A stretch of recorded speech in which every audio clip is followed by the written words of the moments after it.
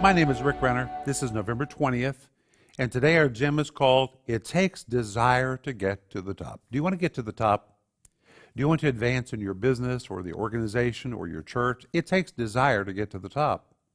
And in fact, when we read 1 Timothy chapter 3 and verse 1, Paul lists desire as the number one qualification to be a leader in the church.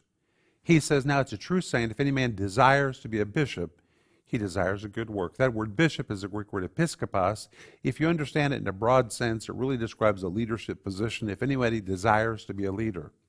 But he says that person has to have desire.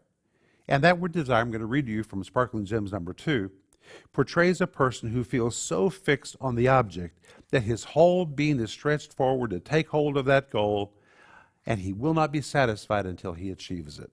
It takes desire, and this desire shows up when a person wants to attain something, or a person wants to improve himself, a person wants to be more than he is right now.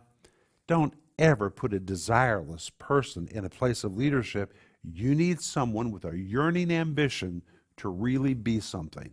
Do you have that? That's what I want you to think about today.